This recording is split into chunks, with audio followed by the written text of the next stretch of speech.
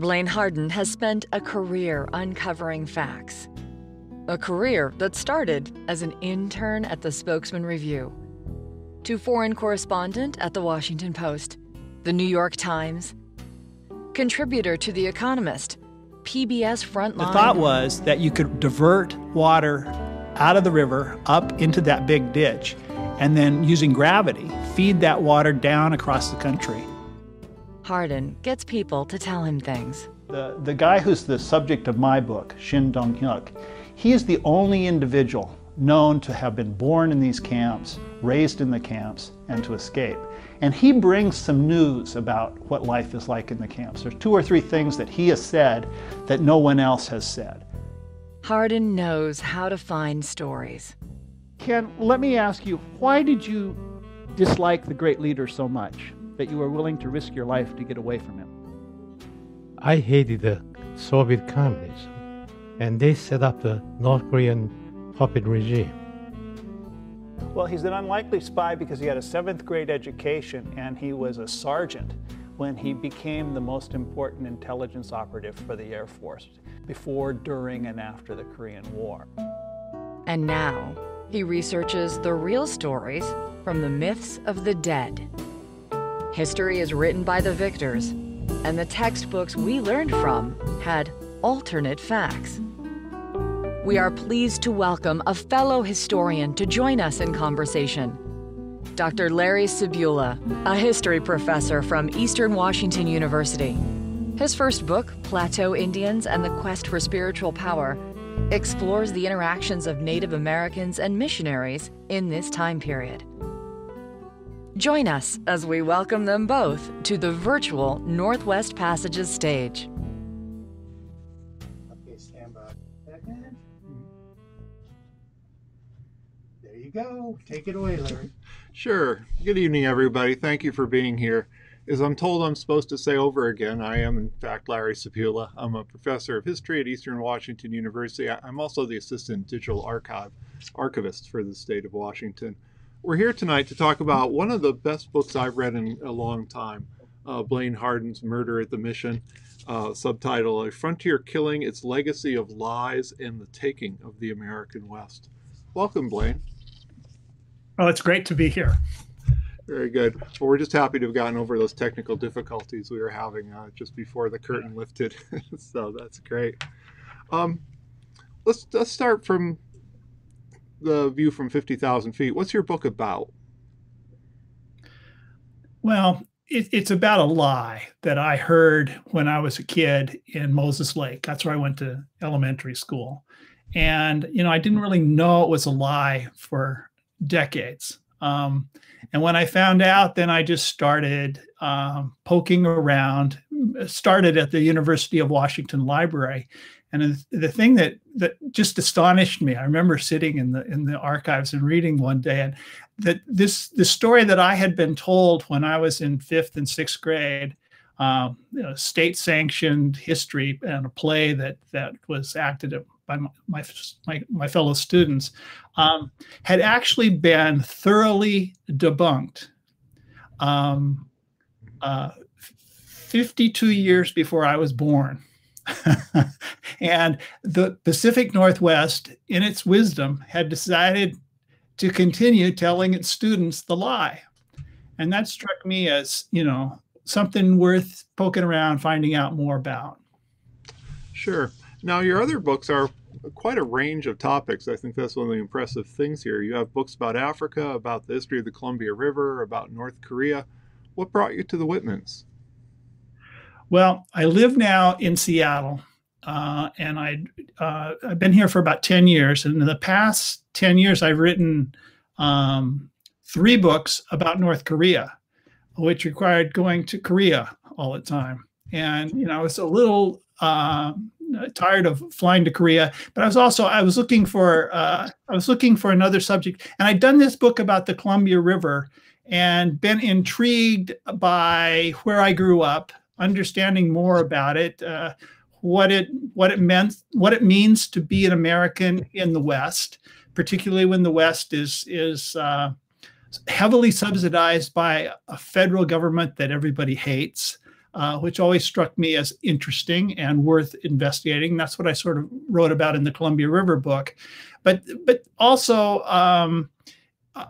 around the time I really started working on this book, Donald Trump was elected. And the Washington Post has a fact checker who chronicled, I can't even remember how many documented lies that came out of the White House. And so I just thought it might be good to look back in the history of this region at what I discovered was a very long playing falsehood. Very good. Well, let's dive into the book. What brought Marcus and Narcissa Whitman to Washington, in particular, to where they ended up? Well, they were very much people of their era, like we all are, I guess. But in the 1820s and 30s, when they came of age as thinking people, the United States was undergoing this enormous period of religious revival, of an urge to convince your neighbor and people around the world that Protestant Christianity is the way to go. It's the only way to salvation. Around the turn of the end of the 18th century, the 1790s, a very low percentage of Americans went to church. By 1836, which is the year that Marcus and Narcissa Whitman traveled to the Oregon country, by many estimates, 80% of people were going to church in the East Coast. So the country had sort of had an explosion of belief and of money. It contributed in church Sunday services to send missionaries out around the world and to the foreign countries. And at that time, the Oregon country was as foreign and as far away and as unknown as just about any place in the world. So Marcus and Narcissa were both pious, devout, Calvinist Protestant Christians who came west to try to save the heathen. They knew that was the term that they used to refer to Indians, to tribal people, and they were funded by a Boston-based group called the American Board of Commissioners for Foreign Missions. And this group had seen what had happened to tribal people in the southeast of the United States, where the Andrew Jackson administration had basically forced tens of thousands of people, the Cherokee, Choctaw, Cree, and other tribes to abandon their homes and give up everything and go across the Mississippi into, quote, Indian country. In the Northeast, this was viewed as a kind of genocide.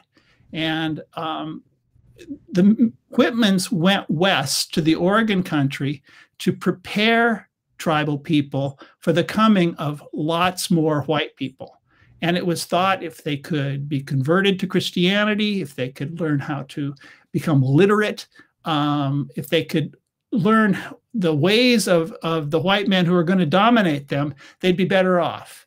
And so that was their motivation for going. That and a belief that if they worked really hard to convert the heathen to Christianity, that they themselves would find a place in heaven.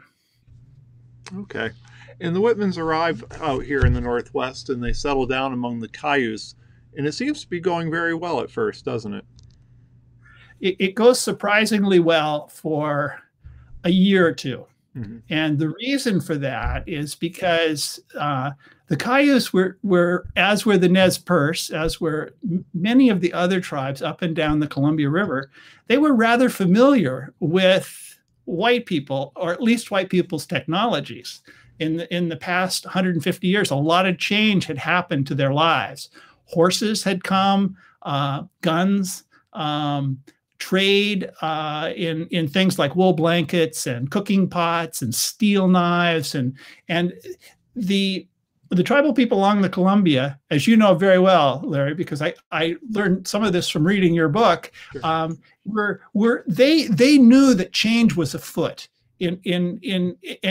Epic change was coming.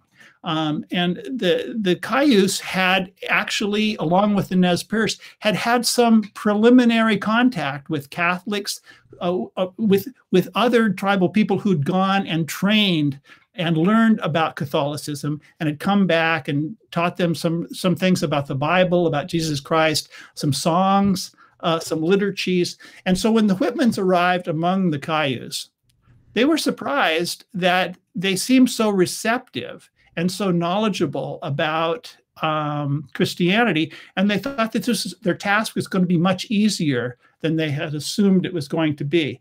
And I think one thing that's really interesting is, why did the Cayuse want these white people on their land? And I think that's a really interesting question. And from talking to the Cayuse and from reading books like yours and others, the reason seems to be is that they'd found it very useful to adopt white technology, horses, guns.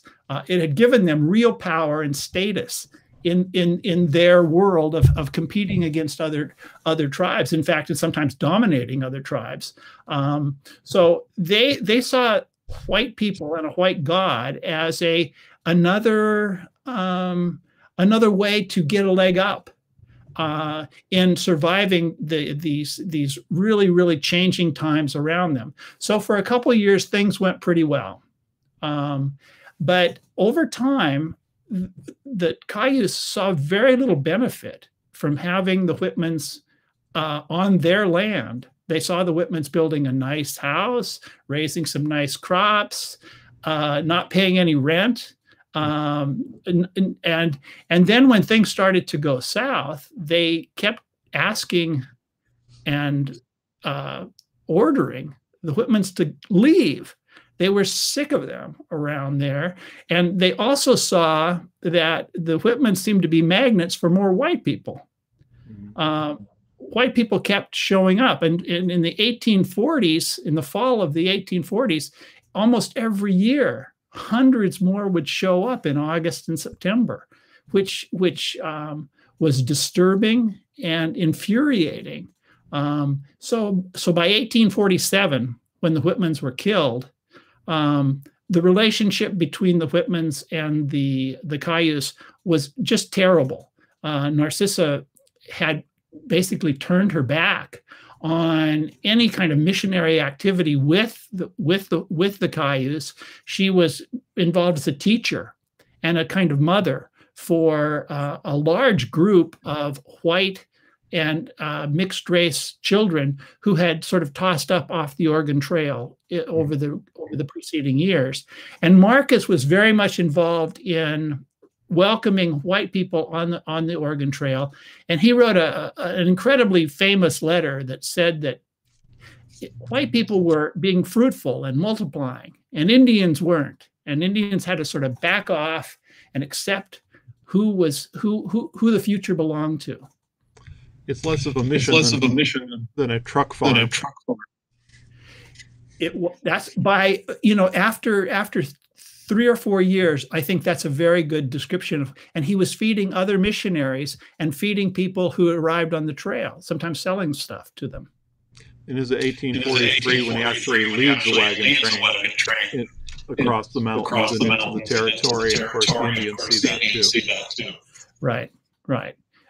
And they just began to associate him with this fear of being dispossessed and dominated. And that fear grew in intensity. And then it was also exacerbated. The white people brought disease that didn't kill white people, but killed a lot of tribal people, and particularly measles in 1847. An epidemic in the autumn of 1847 was terribly lethal for the Cayuse, and they watched as about half of their children died. And they also noticed that when white people got sick, they didn't die. So what did the Indians do then? Well, in late November, they a relatively small group of Cayuse men killed Marcus Whitman and killed Narcissa. She was the only white woman killed. And then they killed 11 other white men. And then they took hostages, and in the end, returned all of the hostages to the very, very upset white settler community over in the Willamette Valley. So the Whitmans last, 11 years? They were 11 years in Oregon, yeah. At the mission. Maybe this is a good time to bring in one of their fellow missionaries, Henry Harman Spalding. I'm not sure if your book has a hero, but it has an anti-hero, doesn't it? Yeah. Yeah, and Spalding is the he's the author of The Big Lie about Marcus Whitman. And he came west with them in the same year in 1836. And his backstory is that he grew up in the same community as Narcissa Whitman. In fact, he went to the equivalent of high school with her when he was in his early 20s and she was in her early 20s. And he fell in love with her and proposed to her. He was from a ne'er-do-well family. His mother had not been married. And he was raised by people who would occasionally just throw him out in the street. He converted to Christianity and then went to this school where he discovered Narcissa Whitman, who was a woman of good family, who was considered to be attractive. She had a beautiful singing voice and blonde hair, and she was very sociable. And so he proposed to her, and she said, "No way." And a couple of years later, she met Marcus Whitman. And this is at a point where she wanted to become a missionary, and he needed a missionary wife. So they got married. But in one of the strange coincidences of the history of the Pacific Northwest, they all went west together and often slept in the same tent on the way across the country. And some historians have sort of tracked the day on which she conceived her only daughter. And this was very much at a time when they were sharing the same tent. And this meant that Spalding, who was a man who carried a grudge, always carried grudges against lots and lots of people, who carried a grudge against Narcissa and Marcus almost the entire period that they were alive. He was sleeping in the tent with them when they were conceiving a child, and it must have been very, very hard on his mental health, which was never that stable to begin with. In fact, I found a letter from the head of the American Board of Foreign Missionaries when he was sent out to the West. And the last line of the letter, which had sort of warned him to behave himself in the West and not embarrass the Christian faith, the last line of the letter was, "Do nothing to irritate." Well, he actually spent the rest of his life irritating almost everyone he ever met. Absolutely. So the Whitmans are killed, and now there's a new meaning to Spalding's life, isn't there? He kind of turns on a dime from disliking Marcus to spending the rest of his life celebrating him. Yeah, he went from tormenting them into turning them into legends. Mm-hmm. And I think it's a good point right now to talk about what is the true importance of the Whitman killings and what is the mythical importance. The true importance is that when these 13 white people were killed, and quite brutally killed, the white settler community based mostly around Oregon City and in the Willamette Valley, they were alarmed and terrified, but they also saw it as an excellent piece of news to send back to Washington and persuade the U.S. Congress to do something that it had been sort of dilly-dallying about, which was to declare the Oregon country to be the Oregon Territory, an official part of the United States, governed by law and with the rights to have an army come and deal with Native people and all that. So when the Whitmans were killed in November of 1847, within about 6 or 7 months, news got back to Washington, and sure enough, this killing turned to be a pivot point for the history of the Pacific Northwest. Congress did get off its duff and make the Pacific Northwest into a territory.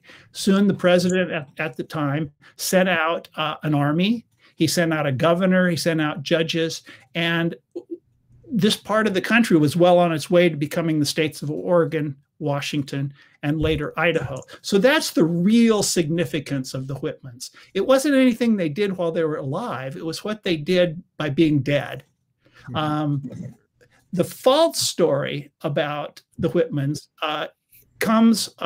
it sort of dribbles out in about the next 20 years after the killing. Spalding had a sort of a rough life. He moved to the Willamette Valley where he struggled to find work with the federal government as an Indian agent. He kept going to reservations and being told to leave because he was so irritating.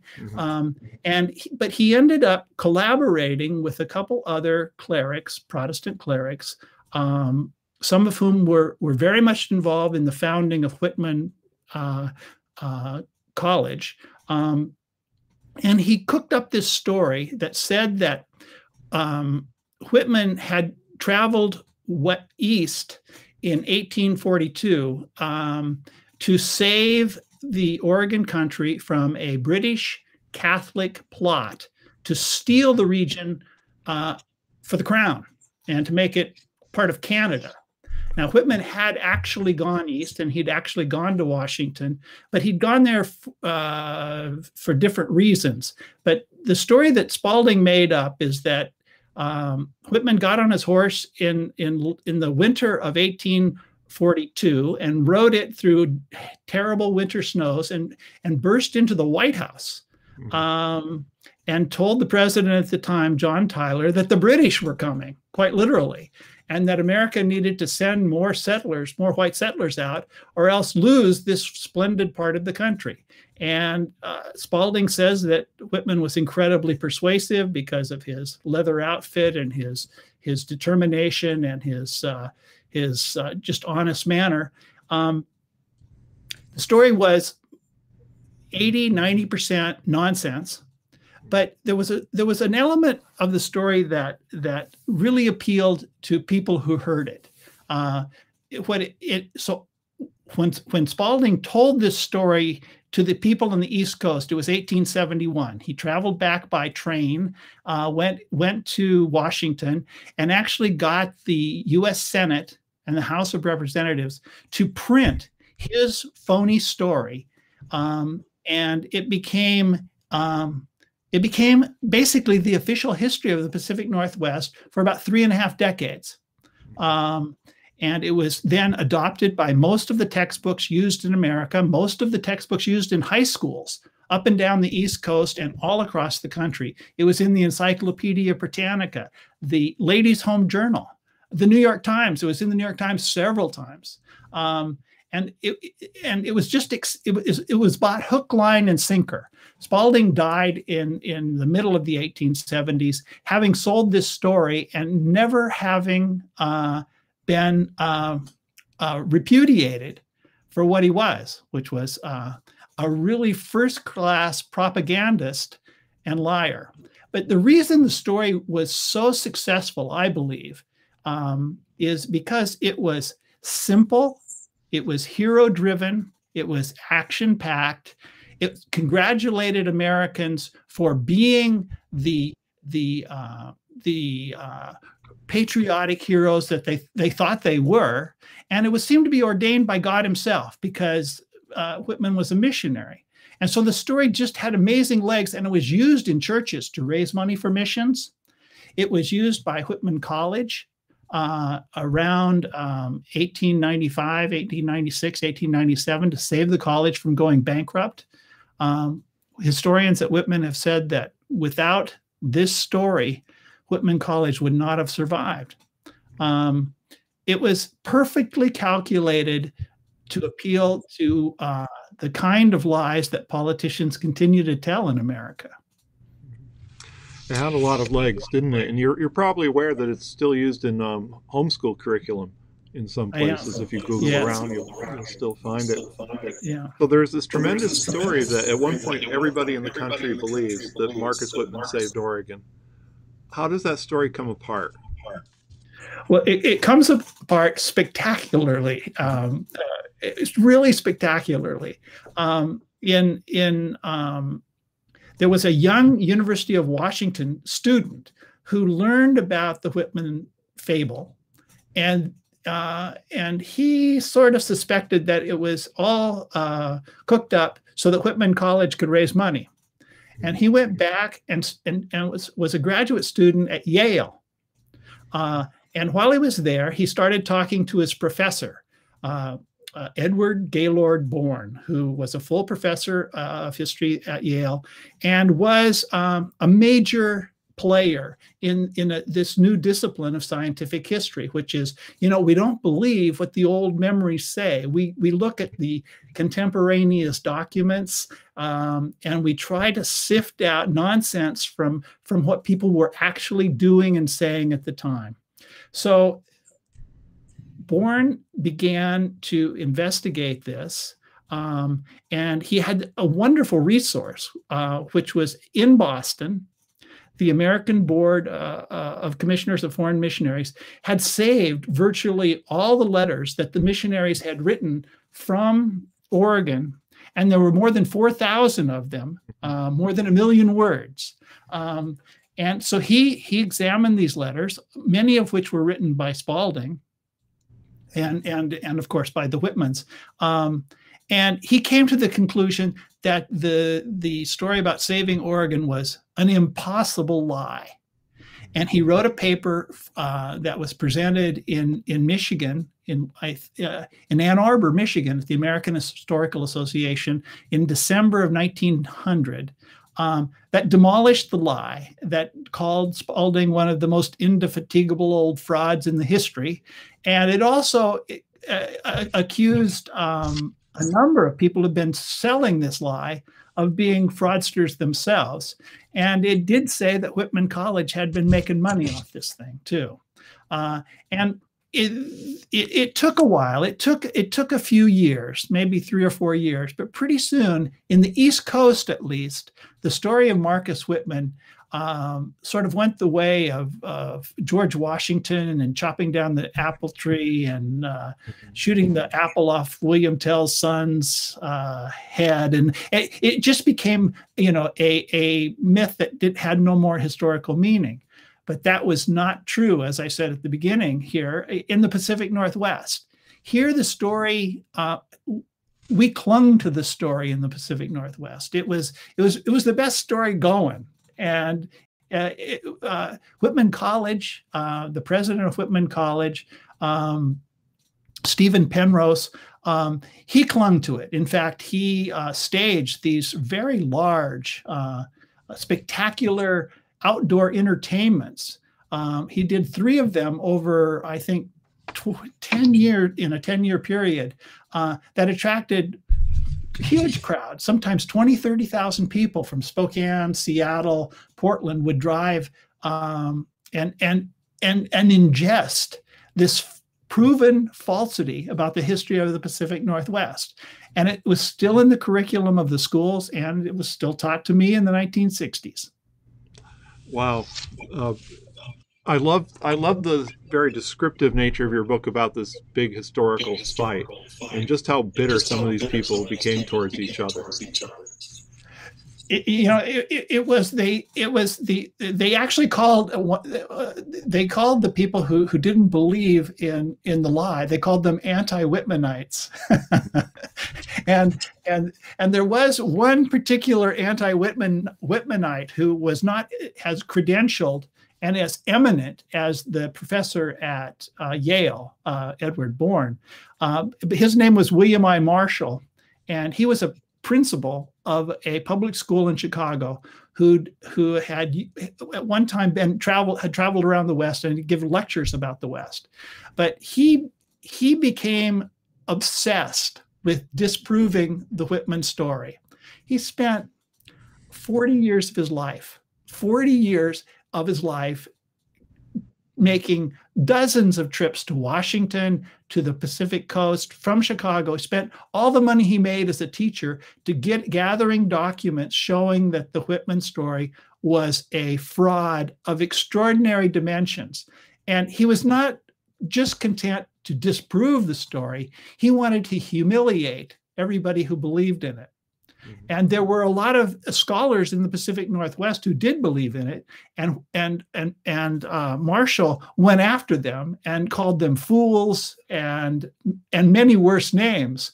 But he ended up writing an extraordinarily difficult to read book. It's more than 800 pages, 2 volumes, and it probably sold 6 copies. But I read it, and it has everything you wanted to know about the lie. And he ended up absolutely, crucifying everybody who believed in it. But then again, nobody paid any attention in the Pacific Northwest to him. I spoke two summers ago to a past president of Whitman College. In fact, he was one of the longest serving presidents of the college. And I asked him, what did he think of William I. Marshall, the man who'd done 40 years of work to demolish the Whitman legend? He said, I never heard of the guy. Right. So it was for us in the Pacific Northwest. We simply did not want to not believe this. And I think there's an analogy that I think is fair. Part of it has to do with the Pacific Northwest is a pretty progressive part of the country. At least it fancies itself so if you live in between Seattle and Portland. But this story about the Whitmans and the way that the story sort of demonized the Cayuse, it has an analogy, I think, to how Southerners think of the Civil War. Around the turn of the 20th century, the Civil War was sort of reimagined as a war fought for reasons other than the reasons it was fought for. Mm-hmm. It was fought for as a principled defense of state rights. And by golly, the principles were there, and the people who believed in those principles, we should honor them. And so all across the South, statues went up of various generals who served in the Civil War on the Confederate side. And wouldn't you know it, in the Pacific Northwest, we decided in 1953, 53 years after the Whitman story had been thoroughly debunked by the most eminent scholars in the country, we decided to put this statue up in the U.S. Capitol as an example of the finest in manhood who'd ever lived in the state of Washington.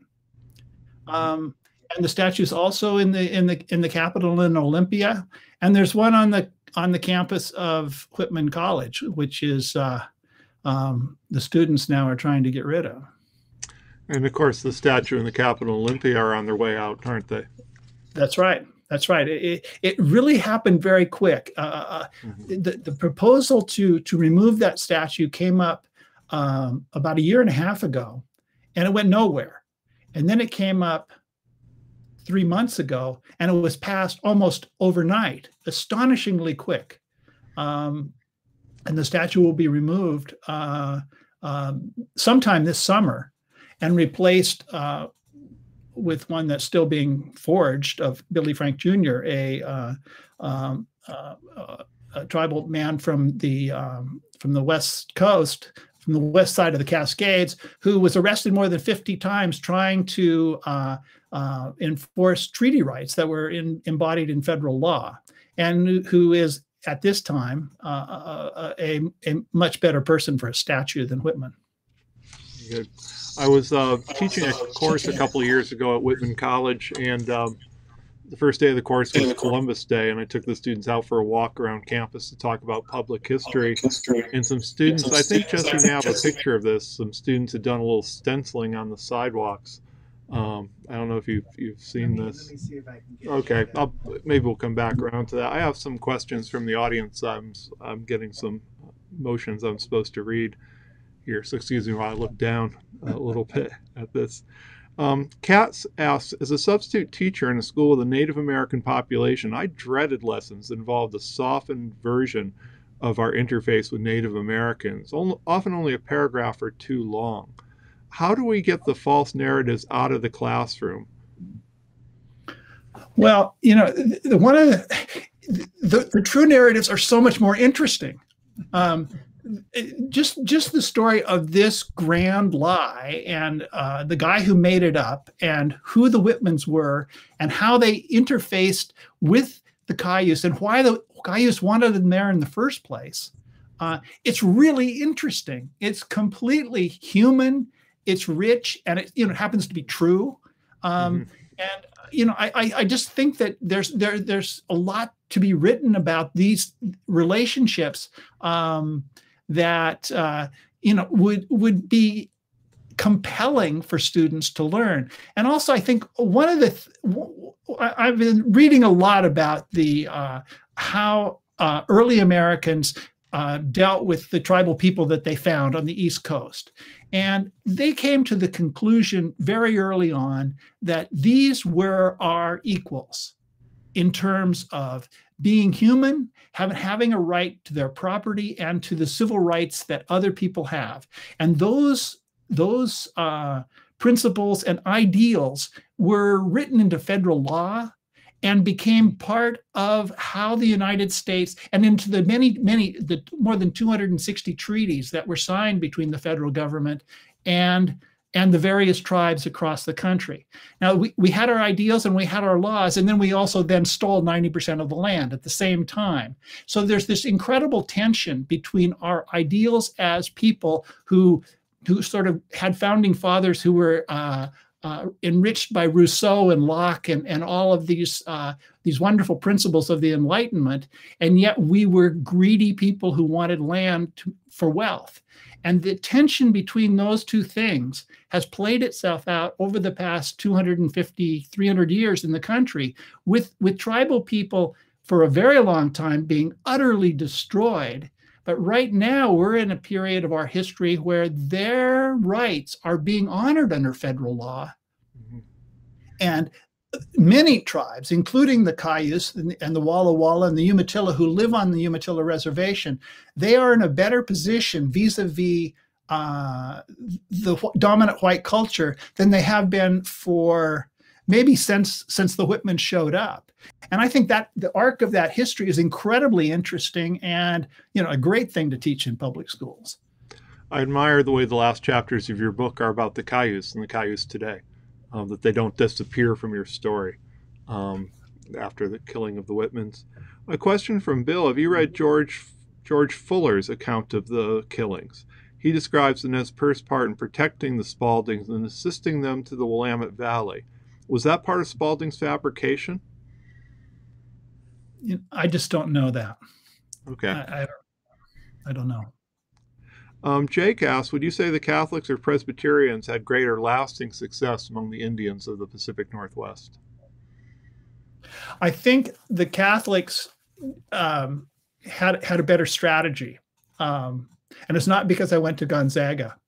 I'm not Catholic, but I think they were, as I write in the book, they were lighter on their liturgical feet than the Calvinist Protestants. They did not demand the impossible from people who were struggling to learn the complexities of Christianity and struggling to learn English and struggling to read in any language. What they basically baptized first and asked questions later.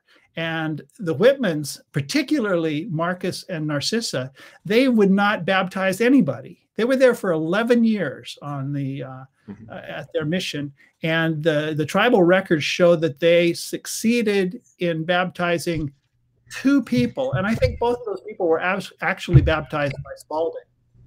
Mm-hmm. Yeah, these were not effective missionaries.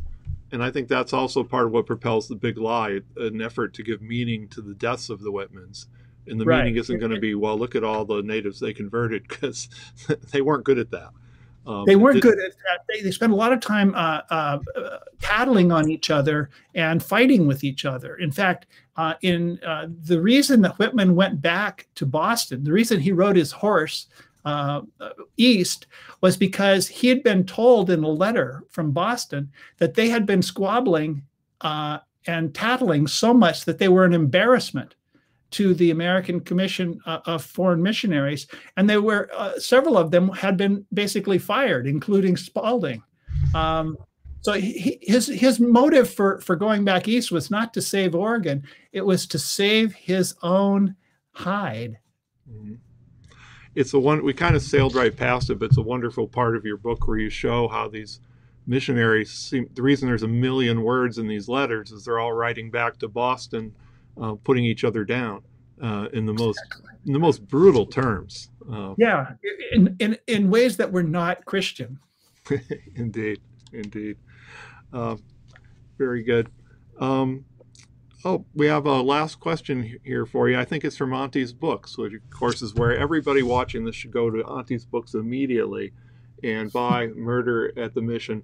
Don't order it from Jeff Bezos. He has plenty of money already. Support your local independent bookstore.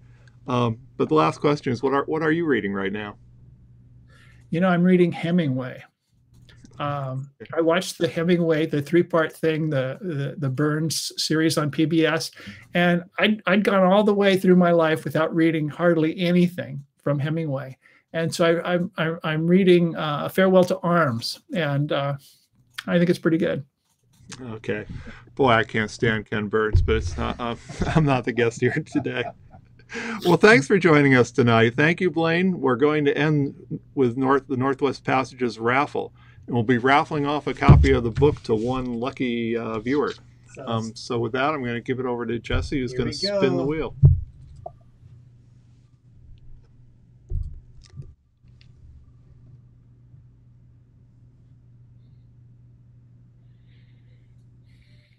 Brenda Clark. Brenda Clark, come on down. Well, don't come on down. We're all going home right now. But the spokesman will get you your book. Okay. Right. Well, thanks everyone. I guess that's it for tonight. Thank you, Blaine. Thank you, Larry.